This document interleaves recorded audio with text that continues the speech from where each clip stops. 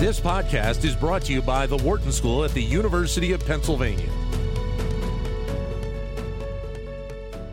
Chef Robert Irvine, who has been a friend of the show over the last several years.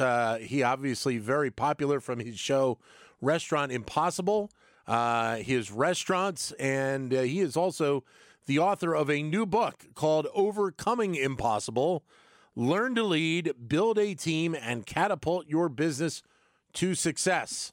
And so we're going to be talking with Robert Irvine coming up here in just a second as we continue our special report here on the state of the food industry.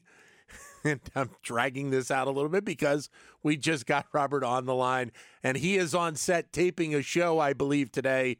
So, Robert, I know we've got only a few minutes with you. Thanks for squeezing us in here. How are you doing, my friend? I'm doing great, Dan. Thanks for having me. And by the way, I'll always be here for you. Don't worry. I know it. I know it. You're a good man. Hey, one of these days we're going to have to do this while the Eagles are hopefully winning a Super Bowl, right?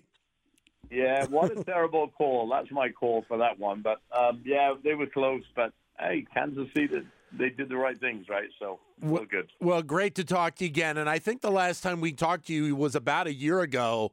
And obviously at that point, you know, there were still elements of the pandemic that were in play. Now we're maybe a little bit more out of that, and we're dealing with inflation. I mean, it's one punch from to the next. How are things going for you from a business perspective with all of your operations that you have around the country? Well, obviously, you know, the inflation is hurting everybody, but, you know, with salaries and food costs and procuring of food, a supply chain, all those kind of things affect every business. And what we trying to do is not pass those costs on to the consumer. There's enough cost already there. But at some point, we're going to have to. You can start seeing it now. But, you know, my biggest fear is food insecurity of families on the outside, but also inside our military. 1 in 4 of our military active duty men and women are still food insecure now as we speak. So it's a big project for me on the foundation and helping food banks. So, you know, we're getting through it, but hopefully by the end of the year, it'll be a little easier. But that's staggering for me, for you to say that, in that we have members of our military who are serving our country, who are protecting our land, that are food insecure. I think that's almost untenable at this point. And I agree. You know, I was at a couple of major bases giving out food to 1,000 families. They can't afford to feed their kids. And yes, it's for me, I know it's the Secretary of Defense's priority right now, but, you know, it's a huge piece of our recruitment. It's a huge piece of taking care of those we promised to take care of, which are those 1% that wear the cloth of our nation. You know, so we've got to really dig deep and find money and food and all the things that are needed to take care of these issues. All right, I mentioned the new book that you have out, Overcoming Impossible. Take us a little bit behind the scenes as to the book and why you think it's important to do a book like this right now. So you know me very well. This is kind of a memoir of failure for me. I wrote the book because we do about one show of Restaurant Impossible every week, but we have 2,000 people that apply for it. And obviously, I couldn't get to those other 1,999 other folks and the people that I do business with outside, large companies, Fortune 500 companies. So about a year ago, I sat with Matt Tuthill, who's my co-author, and said, look, you know, we've done 6 books of fitness and cooking. I need to document my failures and the pitfalls of business so that the new entrepreneurs don't fall into those same pitfalls. And you see it every week on Restaurant Impossible. The 3 biggest things are, you know, empathetic leadership, then it's losing egos, and then trust. Yeah. Right? So they're the 3 pillars that I focus on. And there are a lot of case studies of why businesses have failed in there based on my experience on big companies, small companies, mom and pop restaurants. And I think it's a great book, 220 pages. It's not a big, commitment to read.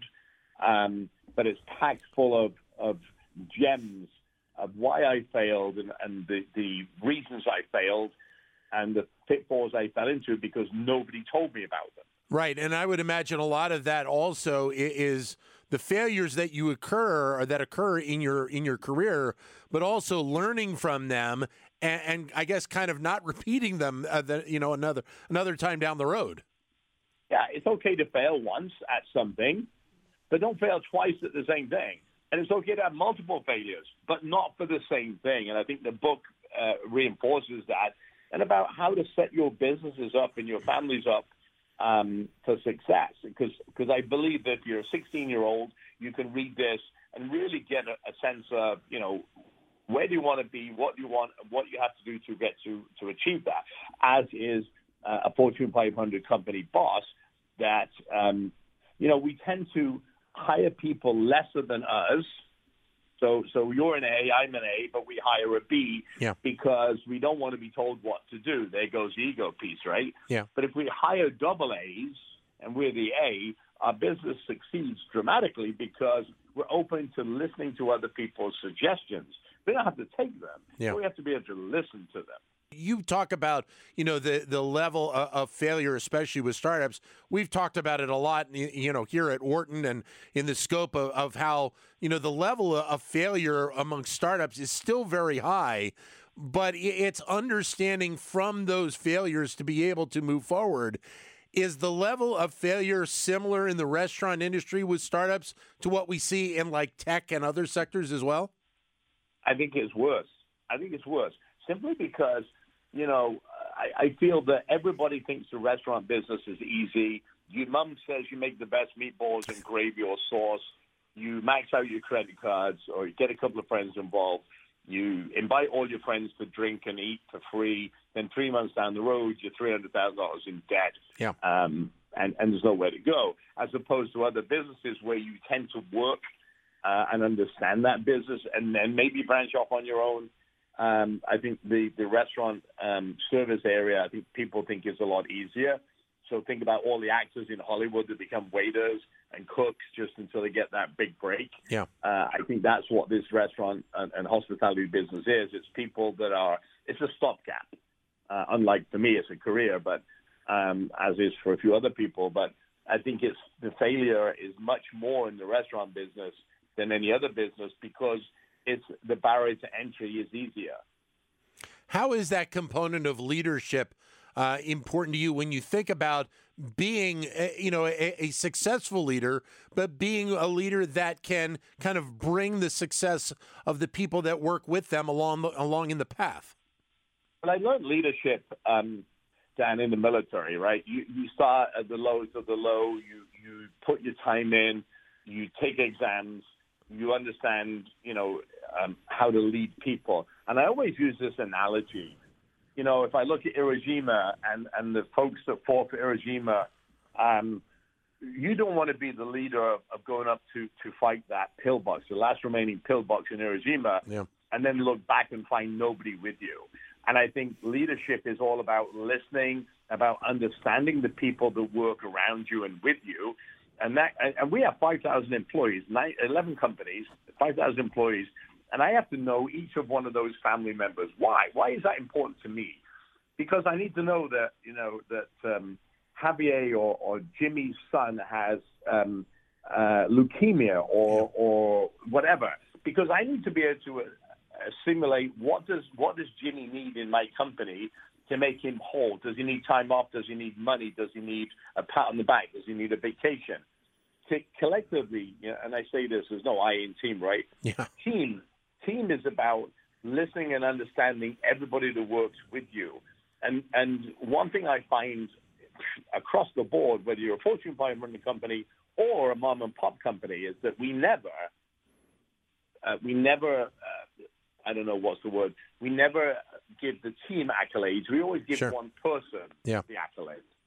And yet, it's like Robert Irvine created a cup of coffee, and it's amazing. And yet it took 4 people to make that coffee, and they got no accolades. And that just creates disgruntlement between the employees and the management and everything else.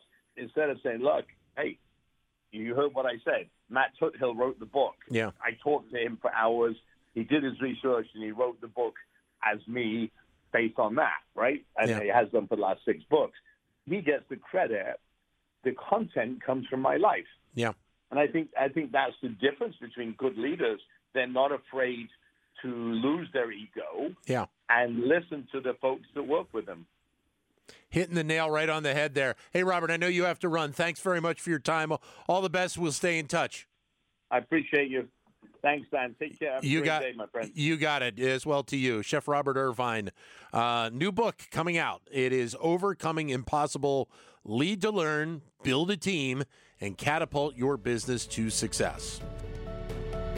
To keep engaged with Wharton Business Daily and other Wharton School shows, visit businessradio.wharton.upenn.edu.